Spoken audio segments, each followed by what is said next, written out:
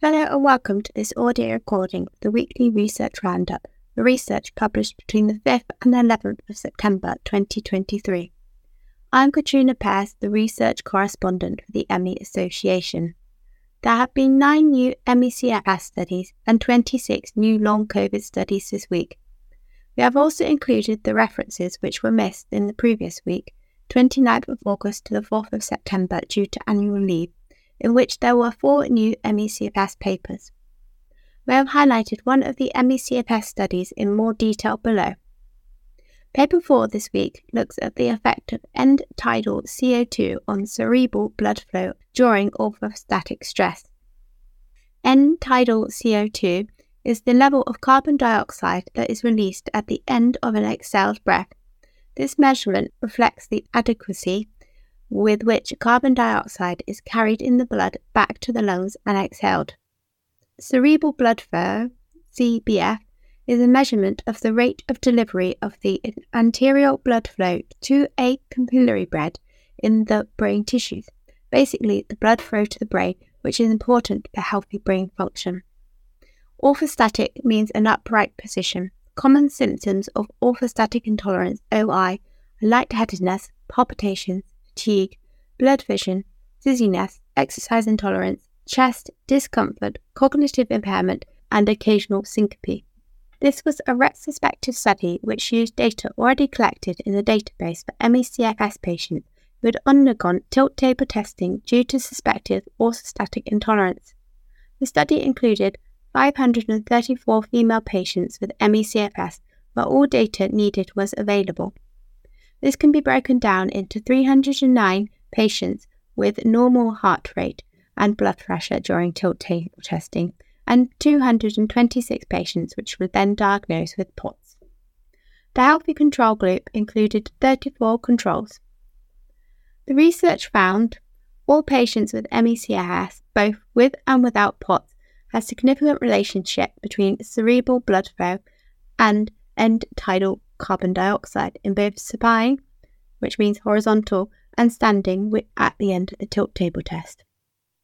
In patients with ME-CFS and healthy controls, relationships between the change in CBF and end-tidal carbon dioxide reduction were both significant.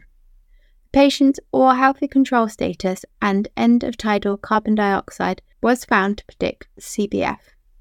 The contribution of end-tidal carbon dioxide to CBF changes was found to be limited, i.e. not found to be the causal factor, which was investigated as brain perfusion, which is a type of brain test which shows the amount of blood taken up in certain types of the area of the brain is sensitive to changes in carbon dioxide levels.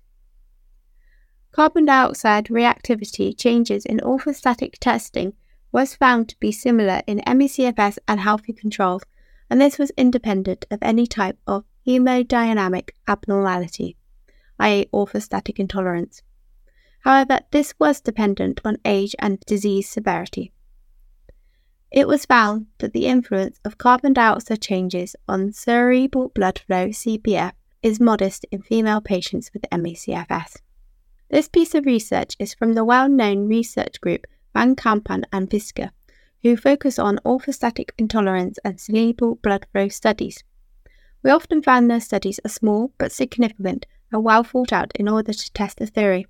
This study, however, has overcome sample size by using previously collected data, although this comes with other problems such as reproducibility of methods between researchers. Furthermore, in using this sample group, all of the ME-CFS patients included may have been affected by a referral bias, as all patients had suspected orthostatic intolerance. A few other things to note about this study.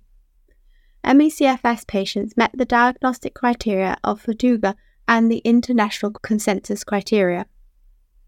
The sample size was female only due to the high prevalence in the female sex, as well as reported differences at the molecular level in other studies. But this is also a drawback, as we don't know how results would vary in males. With such a large sample size, it's disappointing that a male-to-female comparison could not have been made. There was not an equal number of healthy controls, which makes comparisons difficult. It's also disappointing to see that these were not sedentary. The study included all severities, apart from the very severe. In conclusion, this was a slightly different style of research from this group, as it was large and retrospective, as well as not aiding significant results which we are used to seeing. However, this research does add to our knowledge about cerebral blood flow in ME/CFS.